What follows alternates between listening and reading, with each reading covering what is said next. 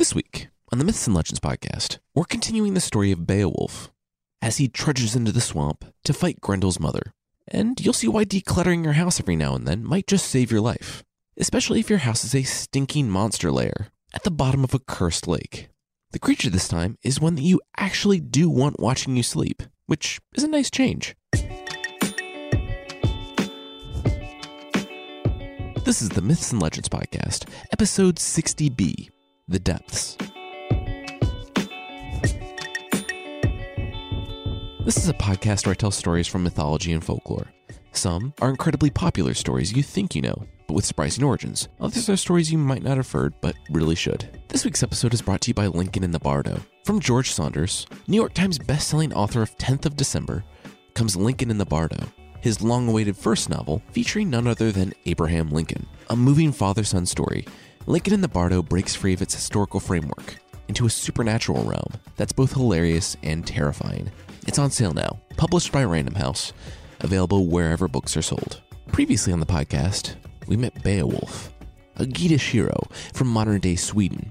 He went to the Danish kingdom of Hrothgar because Grendel, the monster, was terrorizing Hrothgar's mead hall. Beowulf killed Grendel, everyone partied, and then that night another monster showed up and killed King Hrothgar's best and most trusted warrior before fleeing into the night. Real quickly before we get today's episode started, I've long suspected that I was mispronouncing Geats, and I've heard that in Old and Middle English, it would be closer to Geats. Thanks to Kristen for reaching out with help on this one. I really confused people when I switched the Irish pronunciations mid-story when I did the Toyne, so I'm just going to keep calling them Geats for this story, just for simplicity's sake.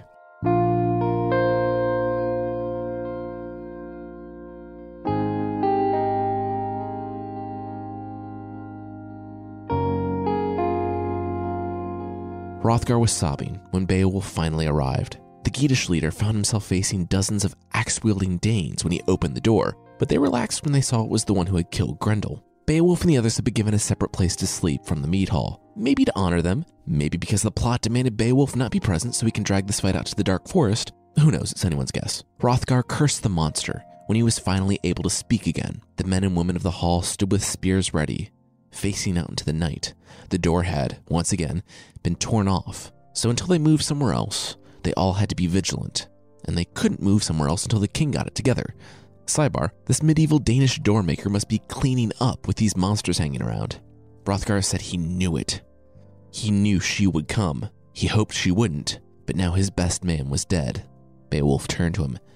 She? Hrothgar took a long swig of mead and said yes. He had heard from his subjects in the uplands, far from the country, of two monsters. One, large and hulking, they called Grendel, but the other was smaller, faster, and deadlier.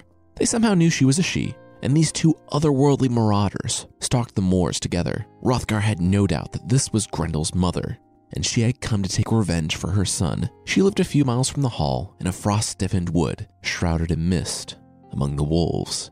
In that wood there's a lake. Legend has it that she lives in that lake, but it's a dark and terrible place. I can imagine Beowulf staring in disbelief, saying, wait, seriously?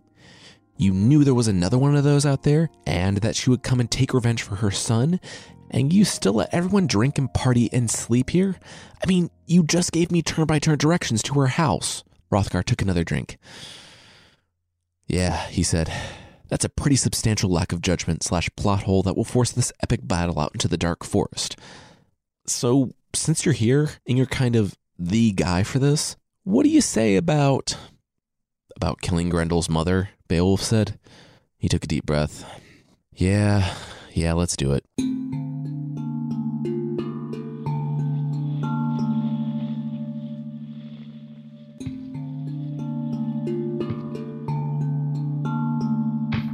Some had stayed back with a small guard, but most had found their weapons and armor and rode out with the king. It was about 3 or 4 in the morning when everyone finally set out, tracking the deep grooves in the frozen ground where Grendel's mother's claws had dug into the path. Bits of Ashera, the man who was killed, were already covered in freshly fallen snow. There was no moon, so only their torchlights illuminated the path, and only so far. Off in the distance, somewhere, they could hear the wolves howling. They rode until they reached the forest.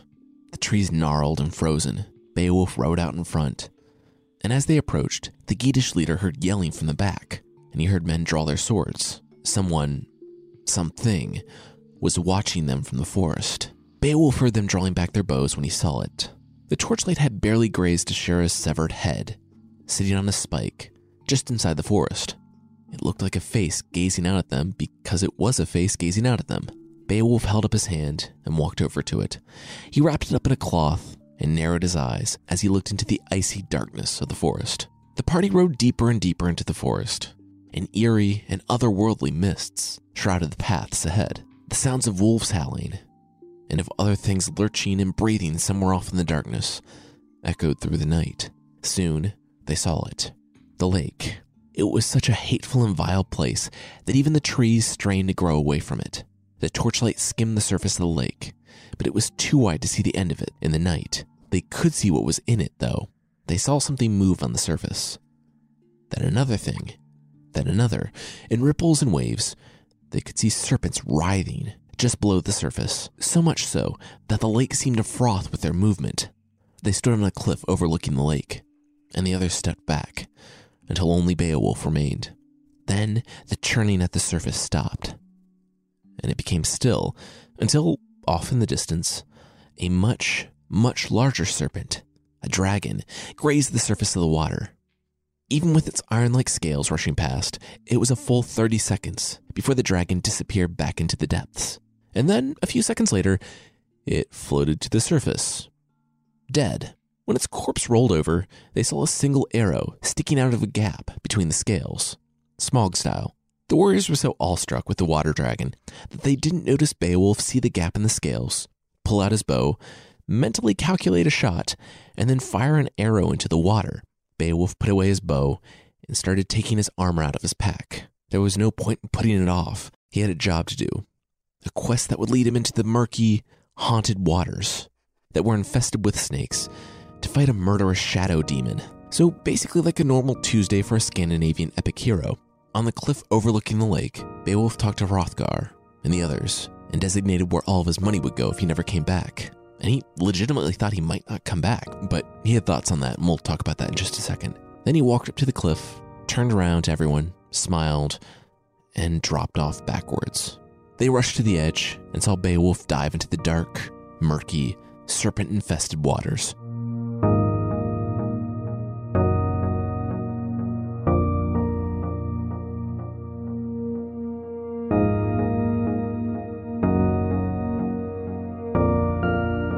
We'll see Beowulf break a world record and make several poor choices at the bottom of the lake.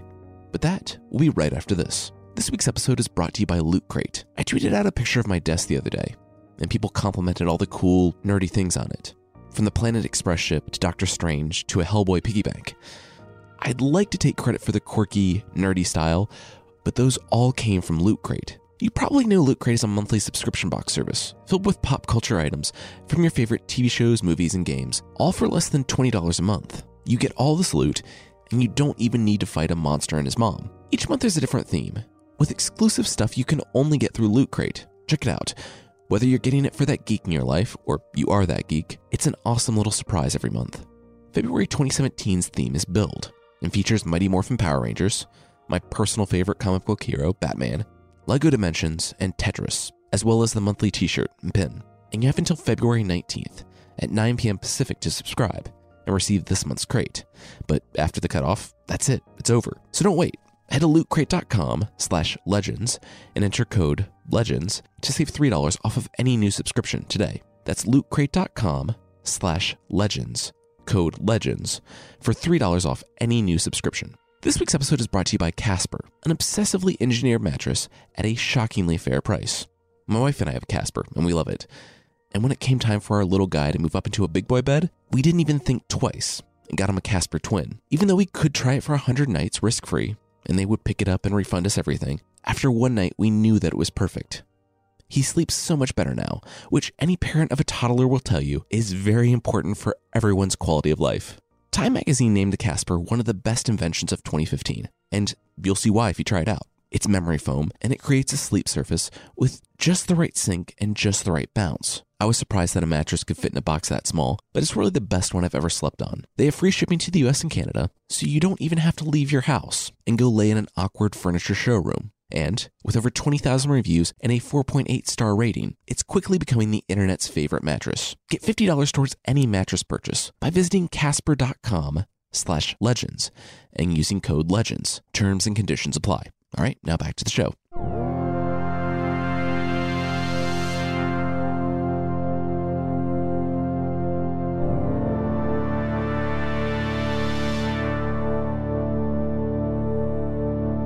As Beowulf dove deeper and deeper into the dark waters, maybe he was scared when he felt serpents moving along his legs in the complete darkness. Which, sidebar, diving into dark, snake-infested waters might just be my darkest fear. I don't know. Maybe Beowulf knew he was going to a certain death. As a warrior of his time, he told himself that avenging loved ones is always better than mourning. He had thought that, for all of us, living means awaiting our end. Whoever can, should win glory before death. Because while death would come for all, attaining glory and doing great things in his life was a way to prevent being forgotten, truly gone. But really, Beowulf was probably just bored, because he dove in almost complete darkness for over 12 hours. Now, I've really relaxed with my criticism of these stories. I mean, a lot of them are fairy tales, but this is something that continues to bug me about folklore. I don't know why drowning doesn't kill people, and it drives me crazy. Urashima, Lancelot, though I kind of worked a way around with that one, Beowulf, and countless people captured by water creatures in the Creature of the Week segment don't die when they really should underwater. And I get it, this is folklore and I'm being too hard on it, but it is such a basic thing. No human can breathe underwater, and yet it's hand-waved with absolutely no explanation every time it pops up. Anyway, that's enough of that. Also, before moving on, Unferth, feeling bad about mocking him the other day, gave Beowulf his family's legendary sword, named Hrunting. It will be noteworthy later. Surpassing the current record of 22 minutes for holding one's breath by about 14 hours, Beowulf had been swimming down into the darkness, his bubbles the only indication that he was still descending. Then, without warning or fanfare, his foot touched it, the slimy, swampy bottom of the lake. He had made it. Now where was the monster? He turned his head, and his vision might have been obscured by his long blonde hair if it wasn't completely dark. Miles and miles of water. How could he ever find her? Then he saw something faint, off in the distance, like lanterns, obscured by the murk. It was only far too late that he knew what he was looking at. There were eyes, glowing red in the water. Beowulf knew that she, was coming right for him, and that she was too fast. He was both out of his element and out of his depth, and yes, I'm extremely proud of both of those puns. He braced for impact. She bowled him over, and he tumbled head over feet in the water. He felt the knives of her fingers stabbing repeatedly at his stomach, but his chainmail held. When she stopped stabbing at him, he felt her iron-like hands grab his shin, and then his whole body cracked like a whip as he got up to her speed, and she pulled him as fast as she could through the darkness. A few times Beowulf tried to force himself to his feet, to pry himself from her grasp, but he couldn't make it up there. He didn't want to take out Unferth's legendary sword and risk losing it in the water, because then where would he be for a fight? Then she let him go. Well, she threw him. She flung him into the darkness, and all he could see was her eerie, smiling face as he struggled to regain any control over his movements.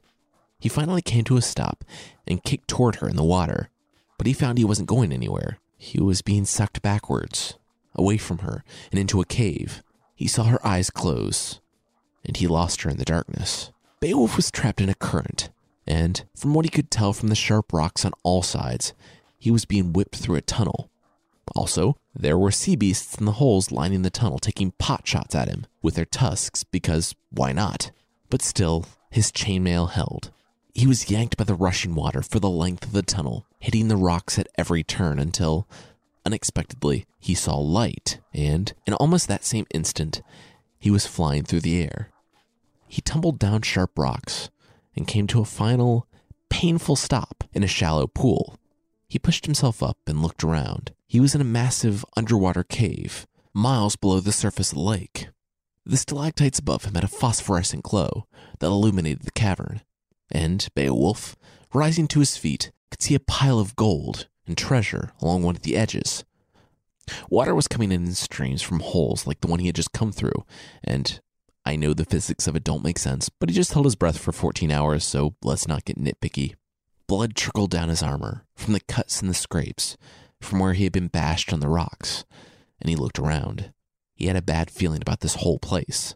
He looked to the water inlets above, thinking that Grendel's mother would be coming through one of them, and he almost missed the growing shadow rising from the pool in the center of the cave, right behind him. Not quite as tall as Grendel, her son, she still towered over Beowulf, who was standing tired and hurt in the middle of the underwater cavern. In the glow from all around, Beowulf could see her, the hungry and angry swamp hag. She seethed with anger. Beowulf had killed her son, and he would pay. Beowulf took out Unferth's legendary sword, the one that had never failed anyone who wielded it, and ran in the opposite direction. There was a dark corner of the cavern, and Beowulf disappeared into it. Grendel's mother was confused for half a moment, and she didn't see Beowulf coming until it was too late. She didn't know that she had followed Beowulf into a corner with a rocky outcropping, one Beowulf had climbed quickly and jumped off. With Unferth's legendary sword above his head, he flew through the air towards Grendel's mother. He had calculated it correctly. He would bring the sword down on her head, cleave it in two, take a short nap, and then swim back to the surface for all the gold and glory and mead he could handle, which was a lot. As he brought the sword down on the monster's head, surprising her with this super cinematic death move in her own home, he congratulated himself with just how classic Beowulf this whole scenario was. As the sword connected with her head, however, he did not see the familiar sight of an enemy's head being cut in half under his blade, but of Unferth's supposedly legendary sword harmlessly bouncing off Grendel's mother's head, as Beowulf's jaw dropped in midair. Almost simultaneously, Grendel's mother brought her right hand up and smacked Beowulf right out of the air. He flew like a ragdoll across the room and landed with a thud on a pile of gold in the shallow pool. Beowulf rose to his feet and tossed the sword aside. It wouldn't do him any good here. He would need to fight with his bare hands. He turned to look for Grendel's mother, but she was already in front of him. Then he was on the ground. Grendel's mother was impossibly fast and flitted to Beowulf. She knew that the one who had killed her son was tricky. She would have to pass on savoring this and just straight up murder him. She hunched over his body and began stabbing relentlessly at his chest, shoulder, and stomach. Luckily for Beowulf, his chainmail held, and he wasn't completely eviscerated in seconds. Unfortunately for Beowulf, each stab still hit him with thousands of pounds of pressure. He cried out as he felt his bones break, muscles tear, and his body recoil from what felt like a horse kicking him in the torso. Dozens of times, he could feel his body beginning to break. This really was not how he thought this was going to go at all. He would die here if he didn't throw all of his strength into trying something, anything. He saw her knives coming down on him, and he waited and waited, yelled, and caught one. It bit deep, down to the bone, but he stopped it. His broken bones and burning muscles screamed at him, and he took her hand and twisted it, flipping her off of him, and a few feet away. She hit the rocks in the shallow pool, hard. He knew that he couldn't wait. He had to do something. He scrambled up the pile of gold he was laying on, the only direction that was away from the monster, who was already getting to her feet. Pain pulsed through his body with every breath as he clawed at the heap of gold coins. He heard Grendel's mother begin to take a few steps and start to run toward him as he climbed away from her. His hand felt something sticking out of Grendel's mother's treasure pile, the handle of a sword. She would be on him in seconds. He didn't even think about it when he gripped the handle and swung the sword in an arc behind him. He was right. She was there. Her claws were out, and she was going for his neck. She wouldn't make the mistake of stabbing at the armor again. But the sword was apparently more magic and more legendary than Unferth's. It cut through Grendel's mother's outstretched claw and then through her neck. Her head flew from her body and rolled to the ground, while her body kept moving and came to a rest on top of Beowulf. Beowulf, wide-eyed, pained and covered in blood, could not believe that worked. And yeah, that's it for the fight. Beowulf found a magic sword and cut off her head. She's dead, Jim. Okay, I don't know how many evil monsters that have been alive since the time of Cain and Abel I have listening to this podcast, but if you have a magic sword sticking out of your no doubt legally and ethically obtained treasure piles, I don't mean to tell you how to do your job, but maybe throw that up on Craigslist before the hero comes around. It'll make your life a lot easier, and longer. As soon as Grendel's mother was dead, fires burned to life all around the underground cave, warming and lighting it. If that doesn't make sense to you, don't worry, because the top of the lake bubbled with blood for Hrothgar and all the people keeping a lookout for Beowulf to see, and it purged all the evil creatures from the lake. So hopefully that clears some stuff up for you. Down in the cave, Beowulf sat in the dank, stinking cavern, and he saw the piles of riches, Grendel's mother's horrible corpse, and something off behind the treasure pile. Beowulf limped over, and he knew what it was. It was Grendel, mortally wounded. He had made his way back to his mother. Beowulf could see that what Grendel's mother had done was because of her son. She was sad. She was mourning him and hurt. She had lashed out. Beowulf shrugged. It might have been sad that she missed her son and was mourning for him and all that, but if she wanted her son to live, maybe she could have helped him develop some hobbies other than killing Danes by the dozen. Beowulf didn't have any sympathy for the monster, but he knew someone who would want a trophy of Grendel. Beowulf took the sword that he had used to kill Grendel's mother, which we should talk about. It's massive, and it was forged in the time of giants, before a flood destroyed them. I can't tell if this was the blood ocean that drowned the giants of Norse mythology, or if this was the biblical flood. Regardless, it was a big, old, magic sword from the time of giants. But none of that matters. Beowulf used the sword to hack off Grendel's head, to take it with him as a trophy. But as Beowulf hacked at Grendel's corpse's neck, the blood came out and melted the sword. Because, of course, Grendel has sword-melting poison blood. I mean, who doesn't? Beowulf painfully dragged the head to the pool in the center, where Grendel's mother had come from, and he took one last look around the cavern. He saw a way out of the pool, took a deep breath, and started swimming for the surface, with Grendel's head in tow. Now, for this episode, I did a lot of research on all the bad things that can happen to you if you swim for what has to be tens of thousands of feet straight down, took a deep breath, and made your way right back to the surface. I did all this research like it mattered at all. Let's just say Beowulf did remember to exhale all the way up, and he just flexed all of those nitrogen bubbles right out of his blood with his legendary muscles.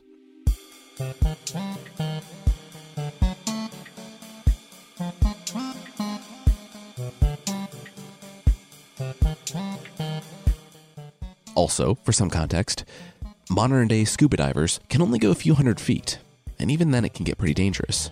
So, not the several hundred or several thousand feet that Beowulf went. It could be that Beowulf only went a short distance down, and he was combing the bottom of the lake for Grendel's mother, or that he swam straight down for 14 plus hours. It really doesn't make sense to try to make it realistic.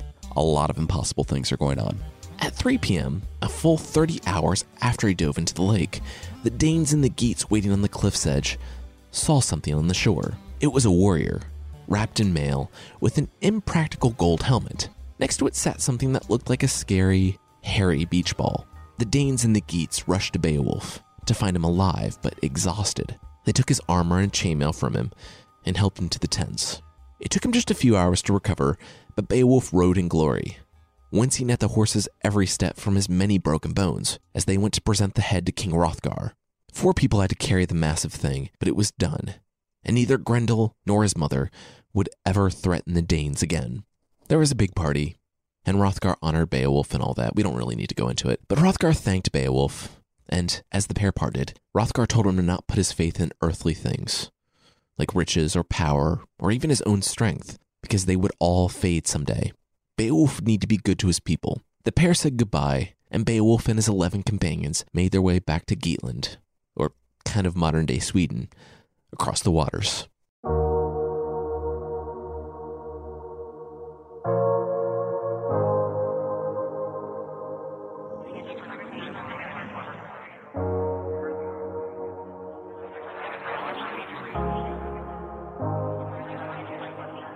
Over 50 years later, Beowulf sat atop his horse and looked out on the waters. As the Geatish king, he was followed everywhere by retainers and servants and warriors. Still, he liked to get out and look upon the waters and remember the times when he had been a young man, out exploring the world, tearing arms off of demons and beating up their moms. He sighed. Good times. Not that these weren't good times, they were. By any metric, Beowulf had been a phenomenal king, and that might have been because he never expected to become one.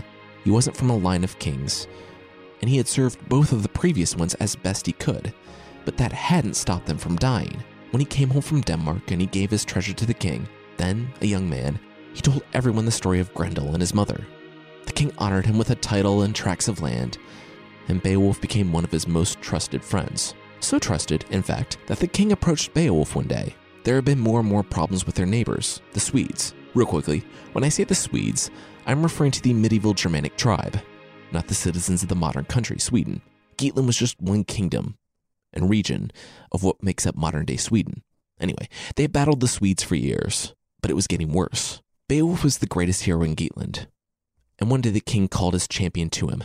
The king said that if anything should ever happen to the king, who definitely still has so many great years ahead of him, and isn't dooming himself with this very conversation, then the king would like Beowulf to be the steward of Geatland, until the prince, still a young boy, came of age. Beowulf said he would be honored, but that wouldn't be necessary. The king would live to a ripe old age. Cut to 2 weeks later, where the king is on the funeral pyre after being killed in battle against the Swedes. Beowulf was a good steward and looked after the young king. Unfortunately, he was not a good enough steward to keep the young man from dying in a duel with the Swedes when he came of age, but he was good enough to avenge the young man and hold off the Swedes. After the young king died, everyone agreed that the steward, Beowulf, should become the king, and he did. And that was 50 years ago, almost exactly, which, given a fairly conservative estimate of 10 years between his return from Denmark and another really conservative estimate of 20 for his age when he killed Grendel, then Beowulf had to be at least 80. For decades, he hadn't lived the life of a wandering adventurer, but of a king of his people in a dangerous world. Even though he was getting up there in age, he tried to avoid the thought of dying. He knew he wouldn't live forever, and since he had never married or had any children, he would need to find an heir, and every day he put off doing so. His people got closer and closer to the precipice. The enemies of the Geats knew Beowulf was old, and they were waiting, salivating, just outside of Beowulf's realms, for the day the legendary hero turned king breathed his last. Beowulf, though he was well over 80, wasn't worried about dying of old age. Old age worries about dying of Beowulf, which doesn't make sense. Besides, Beowulf was Beowulf. If he was going to die, it wouldn't be in his bed or on the throne. He would perish in an epic battle with a giant or a troll or a That was when he heard it. The screaming, the roaring, and the buildings erupting in flames. It came from the direction of his mead hall, his home. They were under attack, and from the sound of it, it was big. He didn't wait, but turned, and rode for whatever fresh horror the world had decided to throw at him.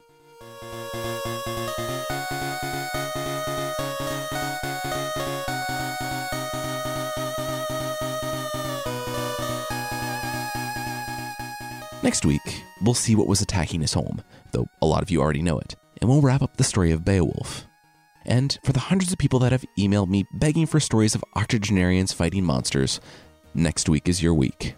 I want to say thanks to Marksman1122, A Star to Die For, Kitty Moss, Keith So Sexy, G-Funkification, Cheeseherd, #Yass, The Duchess, Sean1234675893837, Robbie9292, Ocean Nico, Crazy Carl 8 for You, Thicey, Bill Trex, Ella Bella, Gamer Sauce, and I Like Knowing Stuff for the reviews on iTunes. Thank you all so much. I really appreciate it. And if you'd like to leave a review, iTunes is the best place. You can find the show there at itunes.mythpodcast.com.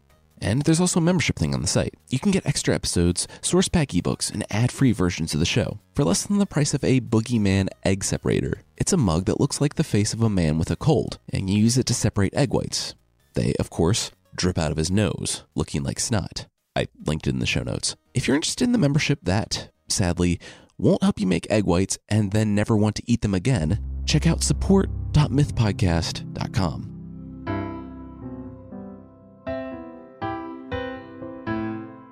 The creature this week is the Baku from Japanese folklore. I want to thank Ilsa, a listener, for reaching out with this creature. At creation, the gods looked on everything and thought it looked pretty good. Then they checked the list again. They forgot something. The Baku. Everyone had gone home, so they couldn't fire up the machines again. Oh, I know, one god said, and rolled out the bins of all the other animal parts that had been left over. He was sure they could make something work from this. And whether it was the end of the day and they were just throwing stuff together, whether they wanted to get creative, they finally landed on a creature with the body of a bear, the head of an elephant, the eyes of a rhinoceros, the tail of an ox, and the legs of a tiger. They looked on it, and even though it was kind of a gross little animal assembled from all the leftovers, it was actually so ugly it was kind of cute. And it was really sweet too, which was good because of what it needed to do. You see, the Baku watches you sleep at night, but in a good way, if there is a good way. It will eat your nightmares, which is actually really cool of it. In fact, when you wake up after a bad dream, you want to say, Baku-san, come eat my dream 3 times, and Baku-san will come eat your nightmare. The thing is, you only really want to do this if it's an especially bad nightmare, because if Mr. Baku is still hungry, he will look for something else in the room to eat. Don't worry, he's still a good creature and will not eat you, just all of your hopes and dreams, leaving you a sad shell of a human being with an empty, unfulfilling life, which is better. I've read that in some places in Japanese folklore, it's believed that bad dreams are caused by bad spirits, and certain bad dreams have certain spirits associated with them. I've also read that people sleep with Baku talismans under their pillow to ward off evil spirits and bad dreams, and that certain temples have images of Baku to ward off the evil spirits that seem to always attack temples in Japan. For proof, see all but one episode on this podcast with a temple in Japan. In some depictions, they look like an animal, a tapir, and depictions of the Baku range from the bargain bin chimera I mentioned at the top of the segment to just a jovial little pig-like beast with a paunch. And yes, as I was writing this, I just realized that Drowsy from Pokemon was based on the Baku, given its tapir-like form and the fact that it uses the move Dream Eater. Anyway, the Baku originated from Chinese mythology, where it was not a nightmare eater, but it did help you have nice dreams. For that version, you didn't so much ask the portly and friendly little spirit tapir for help, but kill it, skin it, and use its skin as a comforter. Far be it from me to say which one is the right one, but it's probably not a good idea to murder and skin a mythological creature for a comforter that may or may not give you good dreams, especially if its friends are around and can eat all your hopes and dreams and still be hungry for more.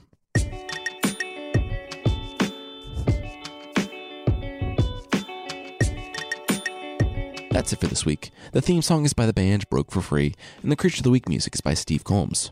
There are links to other music in the show notes. And thanks again to Random House and Lincoln in the Bardo for sponsoring this episode. From George Saunders, New York Times bestselling author of 10th of December, comes Lincoln in the Bardo, his long-awaited first novel, featuring none other than Abraham Lincoln. A moving father and son story, Lincoln in the Bardo breaks free of its historical framework into a supernatural realm both hilarious and terrifying. It's on sale now, published by Random House, and available wherever books are sold. All right, that's it. Thank you so much for listening, and I'll see you next time.